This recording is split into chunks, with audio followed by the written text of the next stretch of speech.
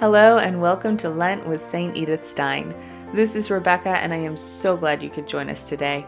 This podcast is brought to you by St. Edith Stein Co., so please be sure to check out our website at stedithsteinco.com. This podcast is a series of short reflections based on the writings of St. Edith Stein. Just little nuggets of philosophy to help you on your way during Lent. So let's begin with a prayer that St. Edith wrote.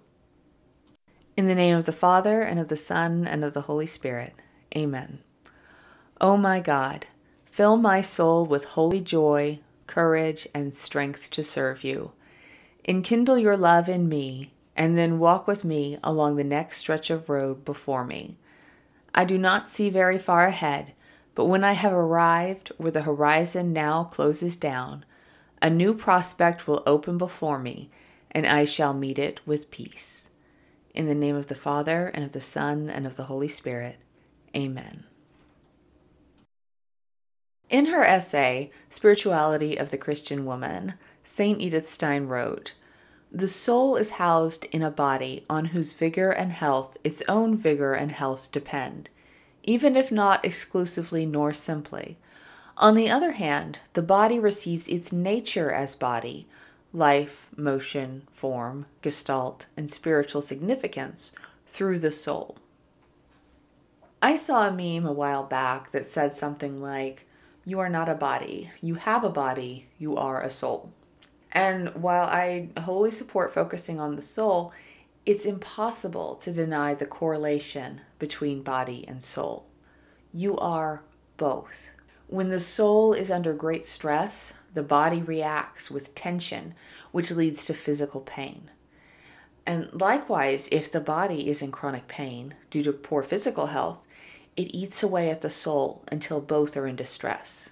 And anyone who has suffered through years of chronic pain can tell you that it's not only physical, it's psychological as well. So the body and the soul rely on and reflect each other. Now, although not all women are blessed as mothers, we can see the correlation between body and soul in motherhood, particularly pregnancy. We've discussed previously that women have a natural desire to nurture others, especially their children. And in pregnancy, this isn't only spiritual, it's physical, as the body forms and nurtures the child within. So it's clear that a woman does not become a mother upon giving birth, but at the moment of conception, because that's when the work of forming and nourishing a child begins. And during pregnancy, that's a beautiful union between the body and soul of a woman. There is, of course, always a danger we have to look out for. When we focus too much time on satisfying our physical desires, our bodies become demanding and our spiritual life suffers as we surrender to the will of our bodies. And that is precisely why it is so important that we practice self-denial during Lent and always. The discipline of the body directly contributes to the discipline of the soul. So don't let anyone tell you that giving up sweets for Lent is not a noble penance. It is. We cannot expect discipline in our souls without discipline in our bodies. Of course, self-denial is not the only need our bodies and souls have. They require proper nourishment, care, and exercise.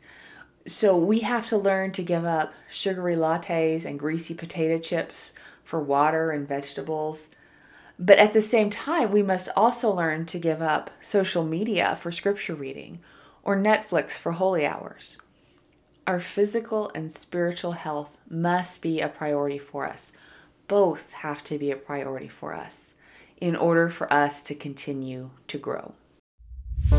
Thank you so much for joining me today, and I hope that you'll continue to tune in as we reflect on the writings of St. Edith Stein throughout this Lenten season. May God bless you, and may the saints be with you.